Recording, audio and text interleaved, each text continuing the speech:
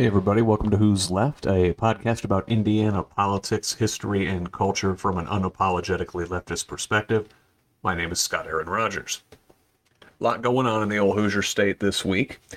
Monday, the legislative session ended up in Indianapolis. Republican supermajority ended their annual middle finger to the population of the state. I will have thoughts on that upcoming in my Substack in the coming days.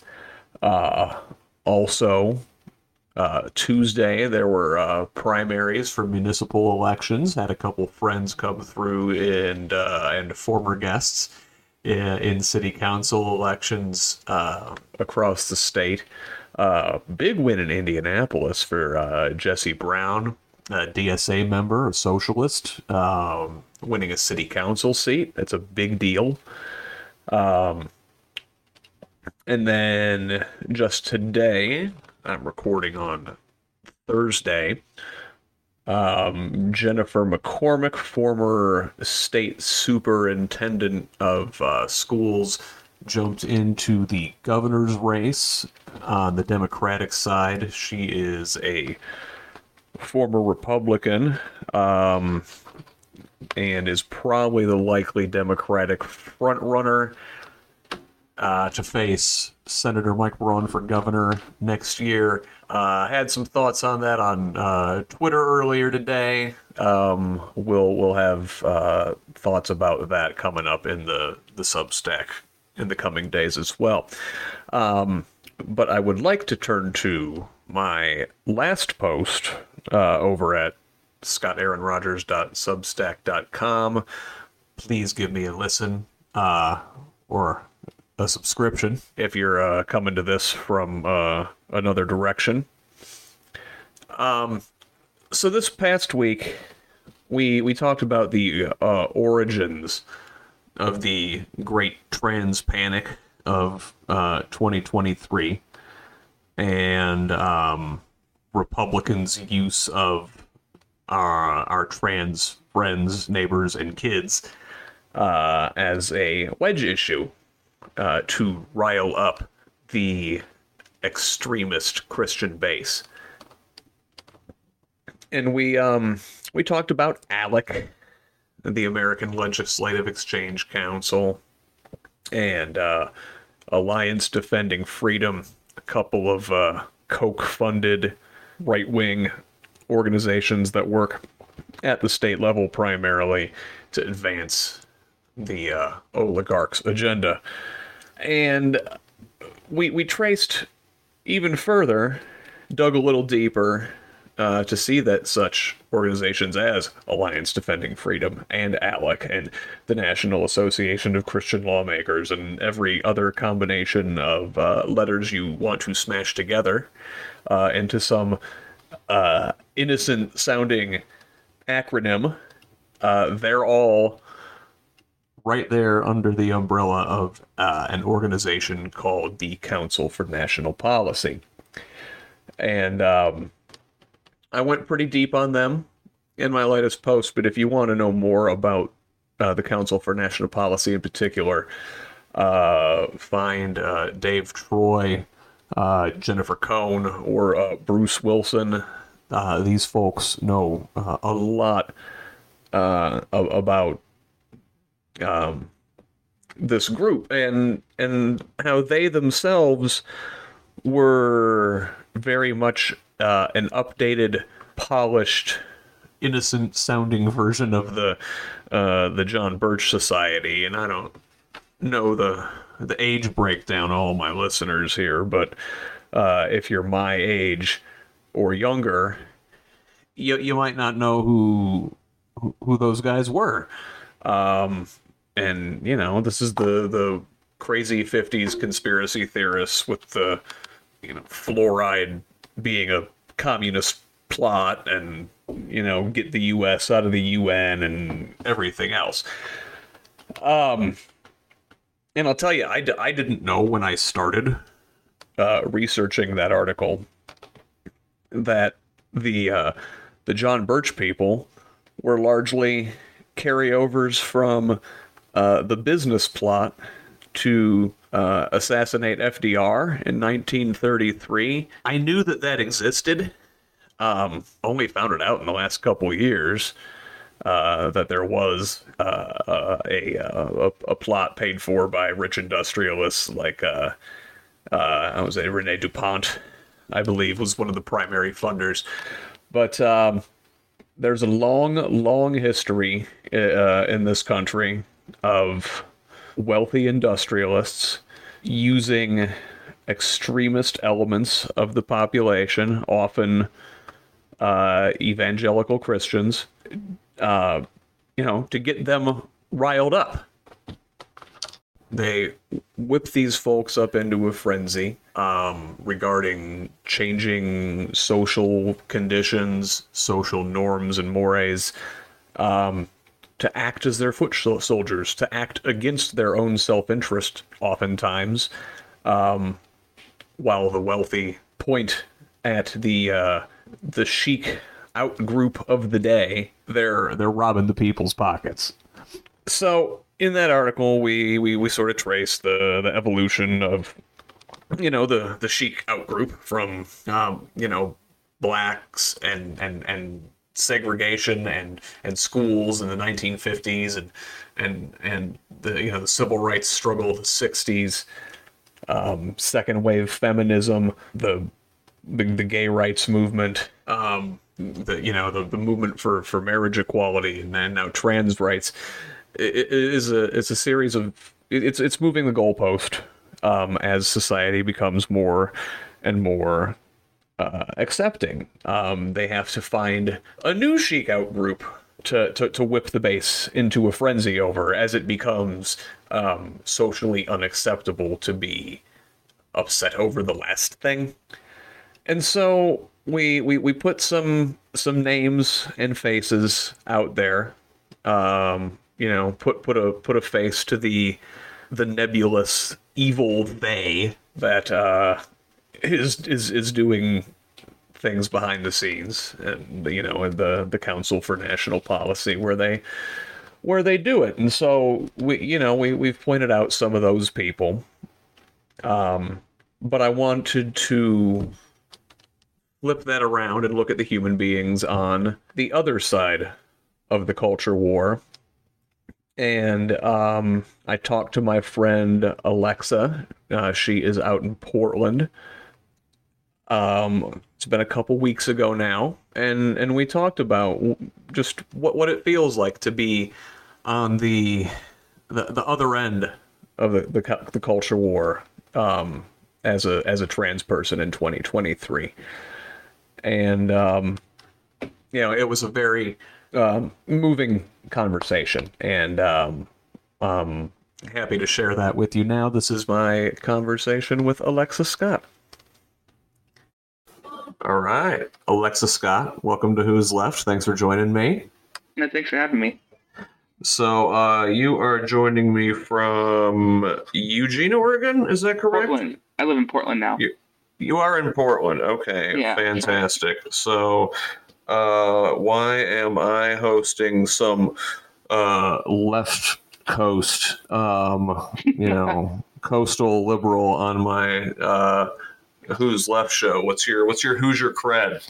Well, I lived in Indiana from like age 1 to 25, so pretty much the foundational part of my life, about a century, about a quarter century of my life was in Indiana. So, I haven't been there for a few years now, but I definitely still feel like a Hoosier a lot of times. Yeah, well, it's yeah.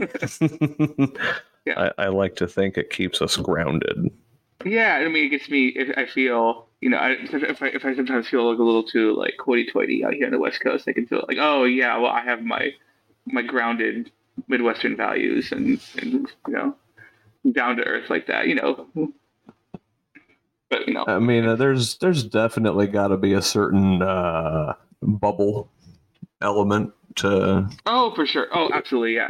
And really, honestly, the biggest thing about being away from Indiana so long is that I can't stand any humidity whatsoever now that I've been out of the Midwest for 5 years. Now whenever I go to any place with like any like relatively like small humidity, I like sweat bombs and I can't handle it anymore. Um, that's like It's only getting worse but the second to every Eric, year.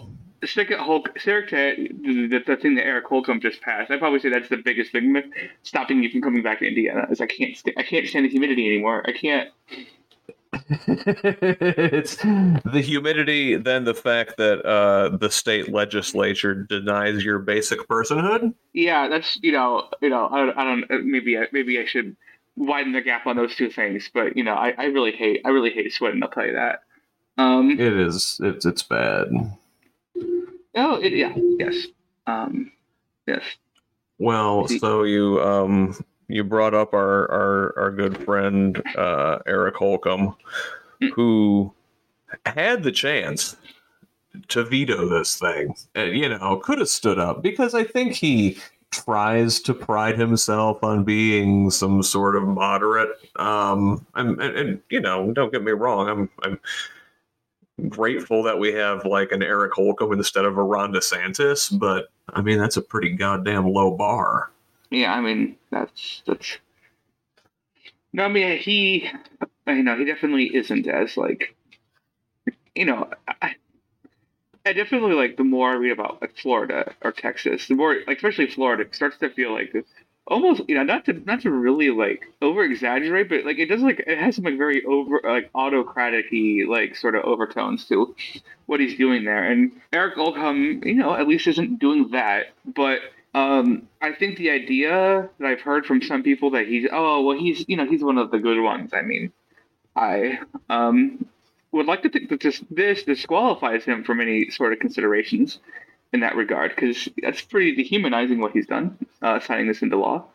Uh, Yeah, absolutely, agreed. And yeah, he had the chance to veto this, to stand up, and the legislature rubber stamped this thing as they do. But boy, you were hoping that it wouldn't make it over that last hurdle. And I guess they're. Are you familiar with the Florida quote unquote "don't say gay" yes, bill? unfortunately, I am. Yes. Okay.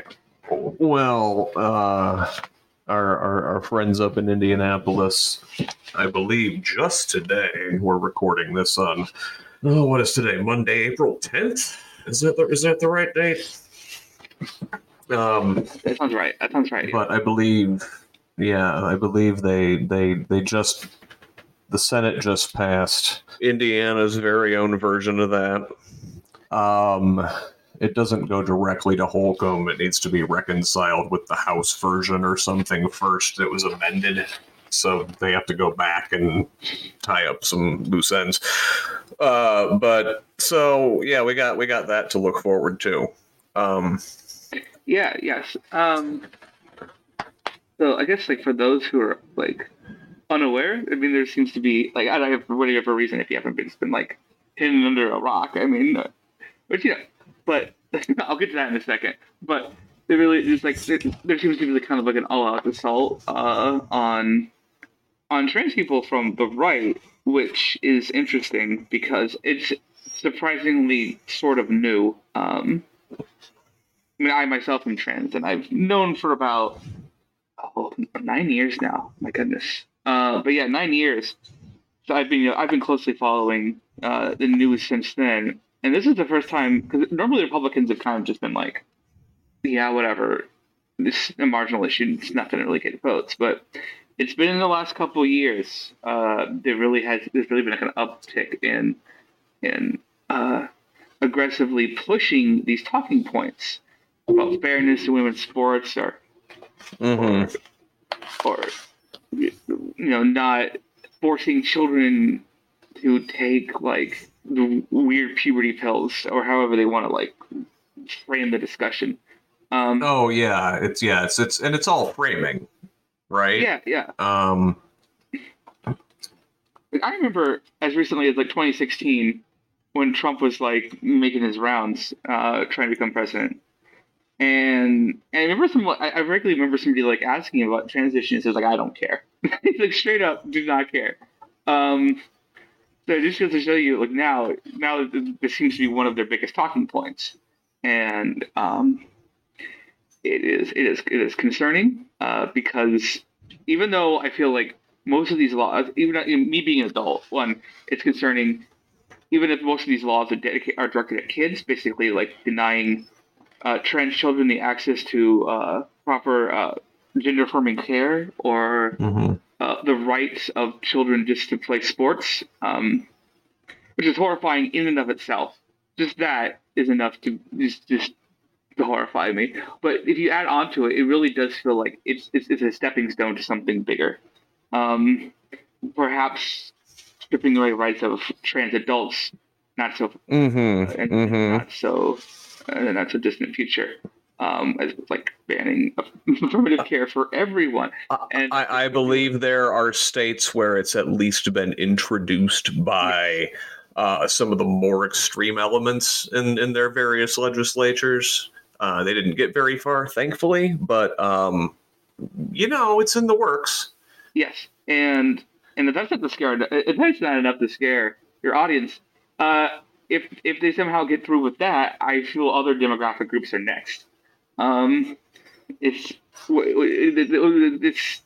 it's this won't satiate them. This isn't like a real moral like issue they're tackling. It's they designated trans people as like a scapegoat to project. It's basically um to focus Yes, basically yes. focus energy on. And Trans, the new chic out group of the 2020s. exactly. And I'm not going to say people who aren't trans aren't concerned because there's definitely a lot of people who are cis who are concerned about this issue. But uh, if that's not enough to like, like in your day to day life, get you like super anxious, we're not going to be the only ones. So I implore people to really help pushing back against this in any way they can. Um, And really that is what this is, because it's the same forces, and in a lot of cases the exact same people, the same families that we've been fighting for social progress for the last 60, 70, 80 years, yes. that are doing a lot of the funding for this legislative push against trans rights, and it's the latest hill they're like trying to claim. In the 50s and 60s, they threw a fit about school integration, and Yes. then they threw a fit about the feminist movement and the student movement, and um, you know the late civil rights movement and the early gay rights movement in the 70s, and then uh, busing and abortion, and they just keep looking for a new thing to get the base riled up. There was a satanic panic in like the 80s and early Yes. 90s. Mhm. Then in like the late 90s into the 2000s, as LGBTQ folks began to become more accepted, and then you get marriage equality. Um, they're running out of people to scapegoat, In which, and so here we are. yeah, They're wasting um, how much state resources, how many taxpayer dollars, how much time when they could be, I don't know, trying to like do something about schools or roads. oh, right, for But sure. they're trying to criminalizing, like, by the numbers I've seen, we're talking like 0.6% of the population. Yeah, no, it is about maybe one out of every 100 people at most is trans. Maybe it could be higher. I think maybe in the future where we have a more progressive, universal understanding of what it means to be trans, maybe those numbers could be a smidge higher. It's hard to say, but as of now, about like at most 1% of the population identifies as non-cisgender, and um, I think that makes us an easy target because we can't fight back in the same way. We don't have them. A lot of us are poor. We don't have the money. We don't have the resources. We don't have the numbers of Mm-hmm. when they've attacked racial minorities in the past. I mean, even though they're minorities, they still have big numbers that they can use to help, fight back and make a public showing. There are, by comparison, much fewer trans people out there, so we're particularly vulnerable. Um, Yeah. and I think, I think the thing is there's a lot of people that just like don't know that they know a trans person, even if they do. Like for a lot of people, I'm like the one trans person people know, but like I don't think that's probably actually true. They probably have another person who might be trans but Mm-hmm. doesn't know it themselves, or is in the closet, because it's not always a safe place. The world isn't always a safe place to be out. Um, so yeah, that's particularly concerning. I think what is particularly, if you were to ask my other friends, who are trans, what is particularly concerning about this thing, in addition to what we've already brought up, is that Yeah. the left isn't really doing anything. And the left is such a nebulous term, so I guess maybe Right. let's for now stick with like the Democratic establishment Yeah. has done instead very little. There might be some like individuals who've gone out of their way to really, fight for the right cause. Like that was a woman in Nebraska Yeah. Yeah. who's Yeah. holding up all legislation because she keeps filibustering until they stop trying to pass Right. trans legislation, which is And I amazing. understand that they have like unusual filibuster rules in Nebraska. They've got a unicameral legislature.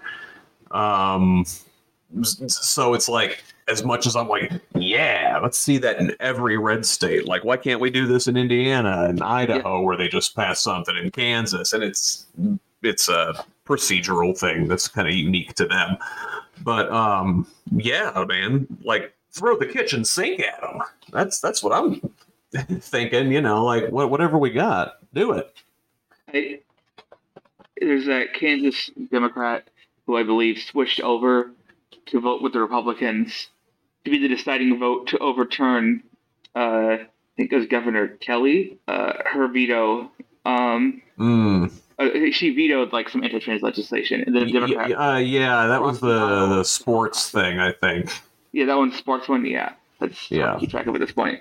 Um, and just horrifying, absolutely horrifying. Um, the Biden administration kind of like taking a non-committal, like, hey, we still like letting some legislation, some sports bans, basic in like in practice, actually actively ban trans athletes. Um, I've seen both points on that, and like obviously I spend a lot of my time in left spaces, but and the initial reaction is like, oh, rebel, you know compromising on this, and it's kind of like, well, it might be a thing where he's calling their bluff. It's like, well, there's no blanket bans, and now you have to view this on a case by case basis. Which that's kind of how it should be anyway, right? You'd think. I don't know. uh, well, I mean, I suppose there's not. As far as perhaps. I mean, again, this sort of legislation isn't my specialty, but like this like litigation. I meant but like I mean, I feel like it's kind of like a basic human right, Yeah, like that. Like I feel like it's being just violated, and there's a real sense of frustration. Maybe there is like a real strategy the Biden administration is employing here, but all I'm doing is I can share what how people I know feel, and there's a real like mounting frustration that the Democratic Party won't do anything if it's mildly inconvenient to help out the trans community. Even though they'll do the gay pride parade stuff, and sure, they'll sure. put up trans flags outside of their window, their office windows on in June. But then when it comes to actually like, hey, our rights are at stake, and it's more than just a passing, a passing like, you Right. know utter Boy, I'd support. love to help, but Yeah. Um, I mean, and it's the unfortunate truth that there's so few trans people at this moment that perhaps in their old cold calculus, they're like, well, you know, we're not, we're not gonna really, you're not really worth fighting for, that really sucks to know that that's maybe the case. Um, Pretty depressing. yeah, that has to be. Boy, and yeah, I don't. I mean, I don't have any comforting thing to say to that. You would like to see more fight out of our leaders now. A lot of these states are so gerrymandered, like Oh yeah, Indiana, absolutely. Indiana is like awful. Yeah. Idaho, like Kansas, like where a lot of the states where these things are going through right now.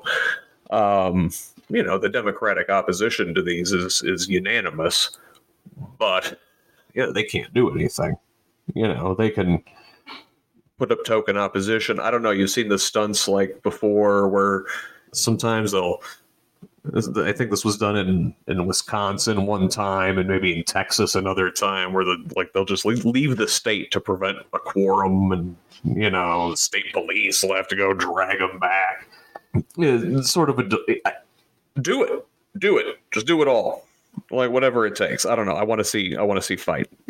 Yeah, I mean, like we talked about, we just made jokes about the beginning of the podcast about how I'm now a coastal elite, detached from the real everyday of middle American society. But I mean, that's the reason why I left. That's a big reason.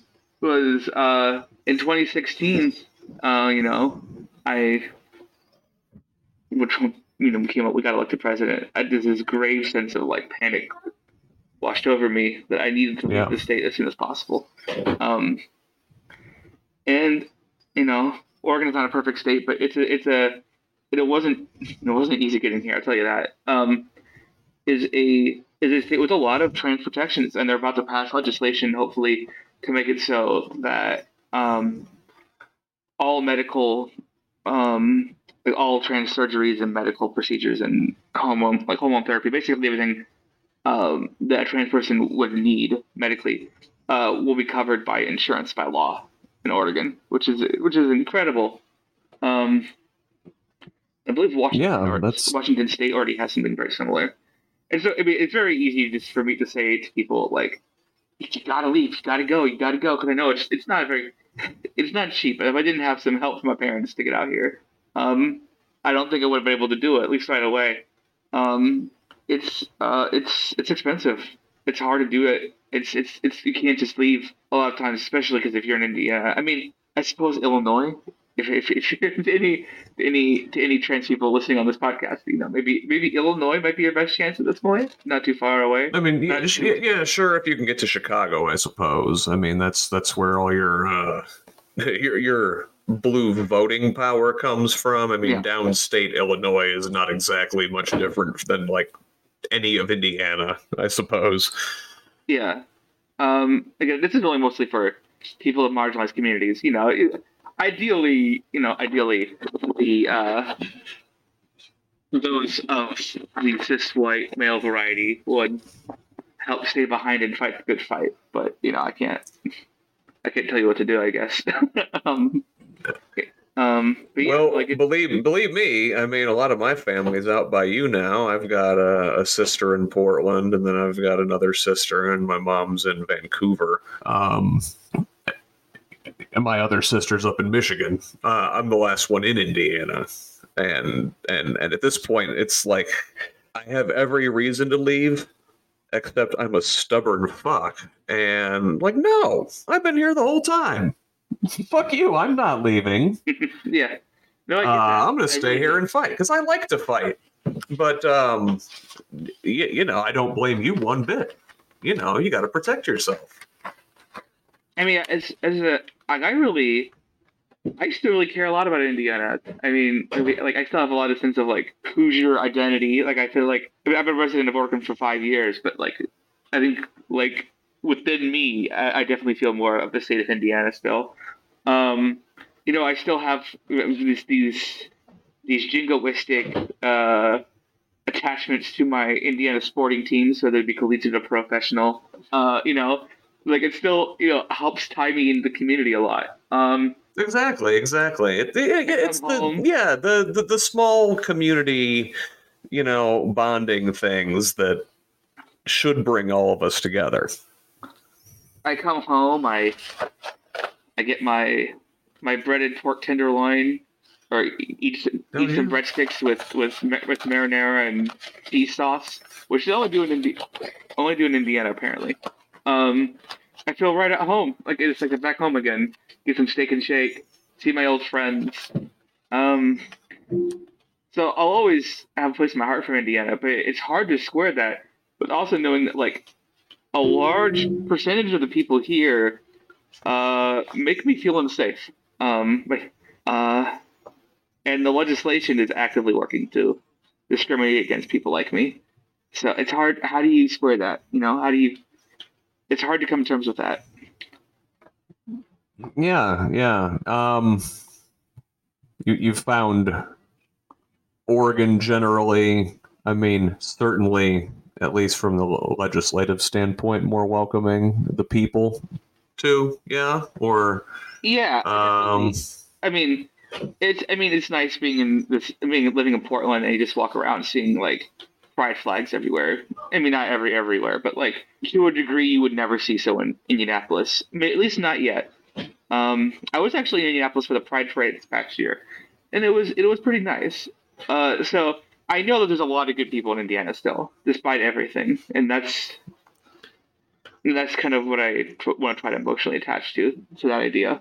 right, and it's what it's like that anywhere. Yeah. Uh, Oh, absolutely. The yeah, margins are a so lot small. of people. Yeah, yeah, exactly, exactly. It's kind of a product of the two-party system Right. that Yeah. whole swaths of places get written off as like red or blue, but there's not a lot of room for nuance in that. Yeah, no, it's the margins between what makes a red state and a blue state, even on the far ends of the spectrum, are very small. Like most states will, let's say in a given presidential election, most of the times, even when a presidential candidate winning easily is like a matter of like single digit points.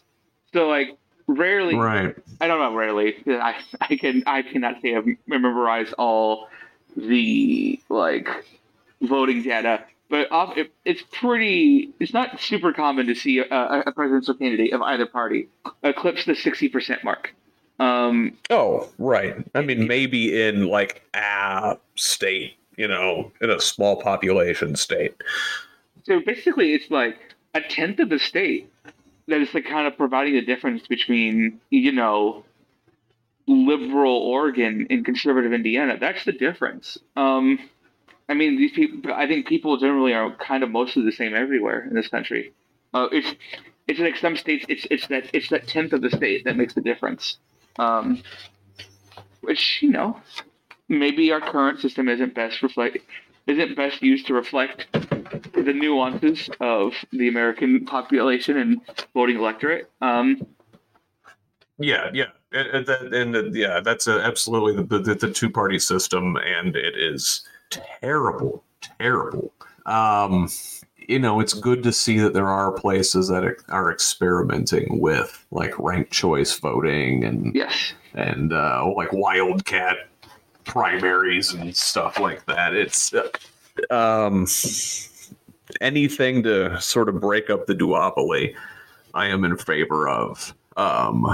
Long term, at least, right now, I think our priority's got to be like beating back these fascists. Yes. I mean, yes. That's that's the threat to everything, isn't it? Um, Yeah, Yeah, no, you go ahead. I was gonna say, like, so I don't sound all doom and gloom. Like, there are some real like indications that perhaps this wave of like targeting is only limited to like the near future. Hopefully, I think most people, when you actually like phrase in a poll like, "Hey, what do you like? What do you believe about like trans rights?" But actually make it the questions of like addressing the rights rather than Mm-hmm. just like Mm-hmm. men wearing dresses playing women's sports. The way the Republicans like to phrase it. It's like you see like 60% of Right. support of like the liberal option, and it's like okay, I feel like Yeah. there's just a lot of information out, misinformation, and you'd be surprised maybe about how even the most conservative people will kind of soften up on issues like this once they actually know trans people.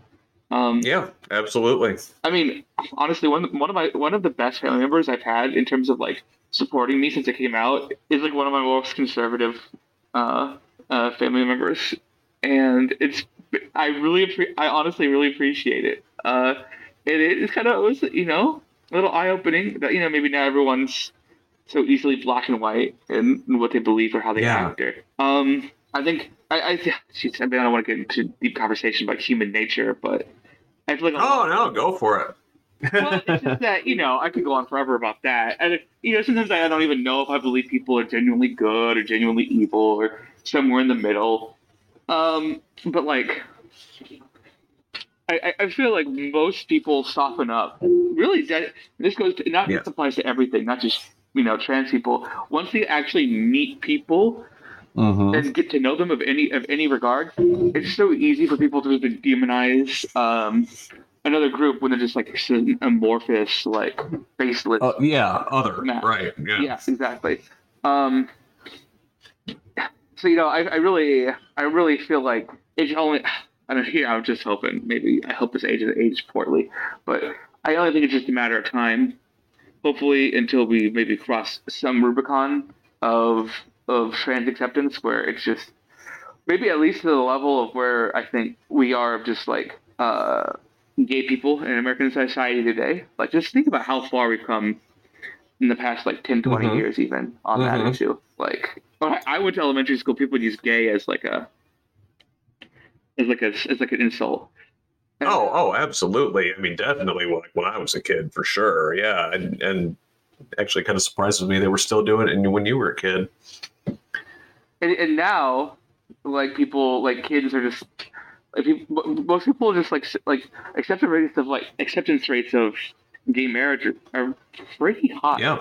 Uh, like I mean, that was like one of like I believe in 2004 that was one of George W. Bush's like main cultural touch points was gay marriage. It As was a big recently as thing. Oh, yeah, yeah, you're right. as recently as like 19 years ago, that was like a major issue. And I now mean, it's like Obama was he didn't say he was for or against it when he was first running for president. Like yeah, Biden got out in front of him on it. Um, right, it was kind of a thing. I don't know if you remember, but yeah, yeah, I think that's kind of why the crosshairs are on the trans community now, is yes, because they've kept moving the goalposts and moving the goalposts and moving the goalposts, and you're running out of people to point at and say everything's their fault. And here we are. I don't. I think that the reactionary right has jumped the shark. yes, I think with boy the stuff going on in Tennessee this week. oof, Um, with the Republican supermajority legislature down there that has the votes to do whatever they want. Basically, kicks out the two young black men for, God forbid, standing up with the protesters that had taken over the state house, and they didn't kick out the white woman who did the exact same thing. yeah, I mean, Like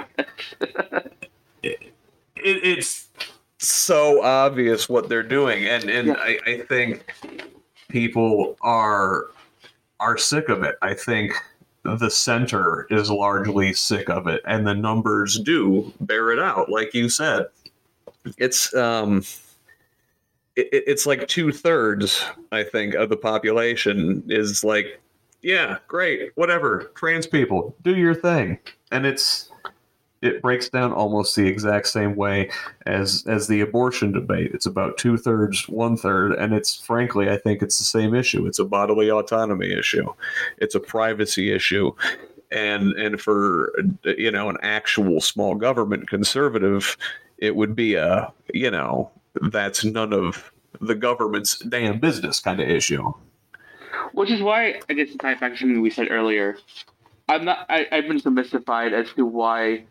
I guess mystified is not really the right word because it wasn't hard to see coming. Uh, the Democrats like Biden like choose to run towards more of the center on this when this is in no way has been proven at this point to be a winning issue for the right. Like it was a massive underperforming performance in the 2022 midterms. That is correct. Yes. And people just don't care. Like most people don't care. I mean, you can part of that is like depressing because they don't seem to care about. They don't. It just definitely feels like there's like a lack of urgency from the general public on it. But at the same time, sure, they're also not being moved to vote for it either. Like it's just not something that actually is a real concern to an everyday American. Right, and on one hand, it's like you're glad that it's not like riling people to like turn on the population with pitchforks, but on the other hand, it's like I wish you'd turn on those Republicans with some pitchforks. Like, help me out here. Yeah. But yeah, no, I guess the one last thing I can think of is that, excuse me, at this moment, I'm substitute teaching out here in Oregon, and so I'm with the kids a lot, and I could see, and maybe it's because I'm out in the Pacific Northwest, but I think it's more than that. I really see a really big generational divide in how they approach LGBT identities in the way, and even my own generation. Like it seems so progressive and open. Like I like this. Like I remember I was like walking in the hallway of the high school I work at a lot of times, and I heard some kids say like, "Oh, they didn't even have their pronouns in their bio. How cringe!" And I'm like, I can't believe I heard a teenager say that. One generation after gay was like used to mean stupid, like when I was a kid. It's amazing. It can come so far. There genuinely seems to be like a very much like I feel like okay, at least in our school system, a lot of like pride flags and LGBT stuff, and maybe Indiana's not the same way at the moment. I really hope that's at least the same in Indiana to some degree, but. Well, I think generally, at least, when you get into the schools and, the educators who have been brought up in making the environment inclusive for everybody, they're great about it. And that is where the backlash is coming from. Because the parents and the grandparents, they see their kids coming home and they're like, totally accepting of everybody, and it's the older generations who are apprehensive about that. Yes. And it's the schools that they always come for because like, hey, where'd you pick up all this learning and tolerance at school? No, we can't have any of that. They legislate, right? Yeah. No, I mean it's kind of scary as a teacher. Just knowing that some people are targeting like teachers for like even like on some I don't want to give them any more traffic, but some social media accounts that will not be named will post pictures of like teachers who have like the pride flags in their classrooms. Yeah, and these are the same groups that have led to indirectly to targeted attacks on people. So it concerns me a little bit. Yeah. You did you grow up in Fishers? Is that right? I did. I lived in Indianapolis when I was a little child, but like from the age of like 4 to 25, I was in Fishers. Yeah. Okay. You know what's going on back home with your old high school alma mater? Oh man, I thought they had some fight over something with like critical race theory or something, but Yeah, they've got a Moms for Liberty problem. I don't know if you've heard about this group. Moms for Liberty is actually designated a hate group, I believe, by Southern goodness. Poverty Law Center. Wow. Um, yeah, they're out of Sarasota, Florida, which is kind of where I believe a lot of the far right organizing is going on. Um, yeah, and this is your Roger Stones and your Ron DeSantis and all those folks down there. So this Moms for Liberty group, like the founders, they're tied to DeSantis and all the other like right wing, nonprofit foundations and think tanks and money laundering fronts, basically. But so now they've got chapters in probably every state and like many counties in every state. I think they've got like 7 or 9 different chapters in Indiana, and they basically go in and try and take over the school boards with shit like book bans and trying to remove diversity, equity, and inclusion programs from the schools, and on the like banning any pride paraphernalia in the classrooms and just all this crap. And so in Fishers, the far right group did take over the school board. It's a whole thing right now. This is concerning and not very surprising. I was always under the impression, at least growing up, that like Hamilton County was like obviously very conservative. It was like more like money conservative than it was like, more, like the country club conservative versus the ultra religious extremist conservative. Right. And maybe it's not as much of that as I thought it was. Maybe it isn't anymore. That's disappointing. Well, actually, no. It's because Hamilton County is becoming more blue. Like a retaliation. Exactly, and so there's backlash there. Yeah, there was like and yeah, they've got the school board in Fishers, and I think they got like one person on the board in Carmel. But, well, not a not a good look for Hamlin Southeastern. Yeah. I guess summarize how I feel about everything at the moment is a general sense of extreme unease. And it's very depressing. A real fear for the trans youth at the moment. But yeah, there's this hope that if we can just get past this moment, that there's brighter times over the horizon. And maybe that isn't the case, but I feel like it's the only way in which you can't you got to think that way even if it's not true. I did genuinely think it's true, but I don't know if I'd be able to function if I didn't have that. So I think you're right, and there are a lot of allies out there, and I think slowly they're starting to stand up and say, hey, that's enough. It's slow going, but I think we're getting there. Hopefully when the Who's Left podcast celebrates its 1000th episode in the year 220X, it was like, oh yeah, remember that in the early the 2020s. Yeah, that was bad. That sucked, but it's not so bad now.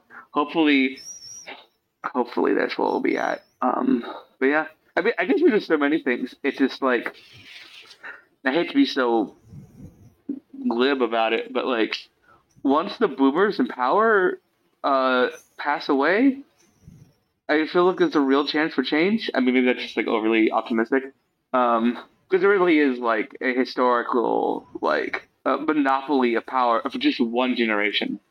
They have definitely had it for a long time and have held it for a long time. Yeah. I didn't like research the numbers before coming on here, but I'm pretty sure this is like a historic level of like domination of one generation, and I don't think any generation has been this old and had this much power like this far into their lives.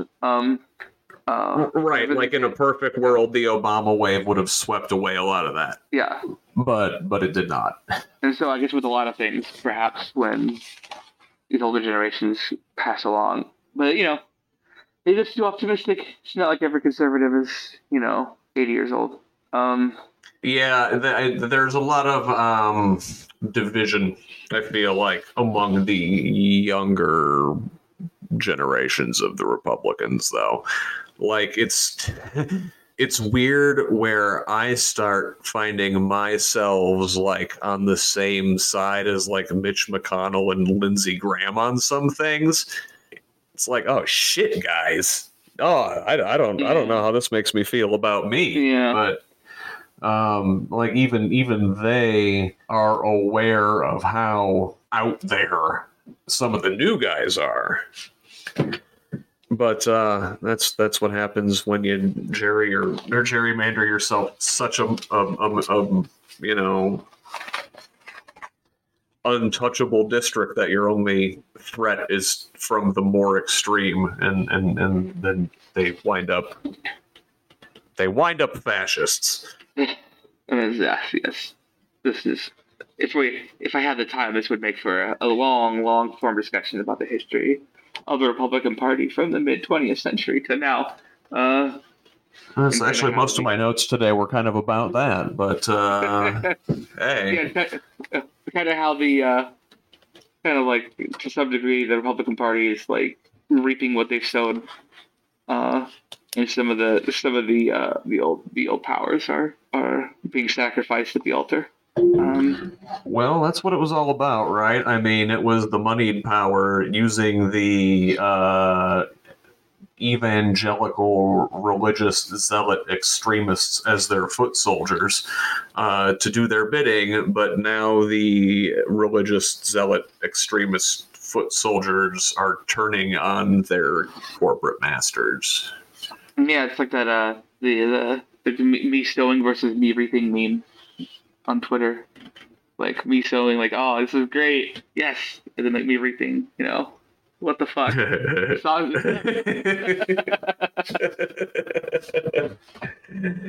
Oh, that's great. What do you want to end with? A point of hope, a plea for people to stand up.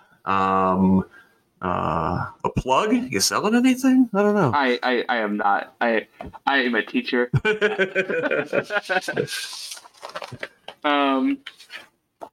I guess okay. I guess I'll close by saying that it's like we really need the cis liberals and cis leftists and everybody else to like, or even just non-conservatives to care. And I know there's so many other things going on. I remember last year when some of the first bills were being introduced, the Ukraine war started. So this got absolutely zero coverage. And there's gun violence and so many other things. And I understand that this may emotionally be like a third rail, like a lower tier issue for some. But I implore our allies to help because this would be an otherwise unwinnable fight without you guys. And I guess for anyone who's trans or questioning listening to this, like it's really troublesome now, and it's best to find a community or find a place where you feel safe, or just if you feel like you can't present and be who you want to be now, like get in a good place to where you can, or just do what you can to be safe. My Twitter handle is at Captain Amab, CaptAmab. If you need to reach out, if you're trans, need help, I will. I do have some resources that I have some people I know and some communities that maybe might help, and I'd love to be able to help if that's something you might be interested in. Um, and I guess lastly, just like know that like hopefully this is just a wave that'll be past us, and this will be just something we remember as like as a brief, a horrifying but brief moment in history. And I feel like with the positive with the way society with the way young people are today, for that really might be true. I think we're getting there. I share your hope. Alexa Scott, thank you so much for joining Who's Left. Thank you for having me. A lot of fun. That was my good friend Alexa Scott. So we ended on a hopeful note, and I am hopeful. I think the tide is turning. I think in Statehouse after Statehouse this session, Republicans in red states that have big majorities started to see pushback for their overreach, finally. It's happening in Nebraska and South Carolina, where this week full abortion bans failed in their state houses. It's happening in Montana, where Zoe Zephyr, the state's first trans lawmaker, was removed essentially from her the seat and now has to work from the gallery. It's happening in Tennessee, where Justin Jones and Justin Pearson were both reappointed to the seats that they had been removed from, and became folk heroes along the way. It's heartening. It's heartening to see the pushback beginning, but we cannot stop and pat ourselves on the back. I'd like to think the trans panic of 23 will be the high watermark of this round of conservative hate in this country, and now we build and build this wave, and now really is the time to start building for 2024. It's going to be a big year and a chance to really take our country back from the brink, and to take Indiana back from the brink. But I'm heartened. I am heartened today. We will talk soon. My name is Scott Aaron Rogers, and this has been Who's Left. Love each other, Indiana.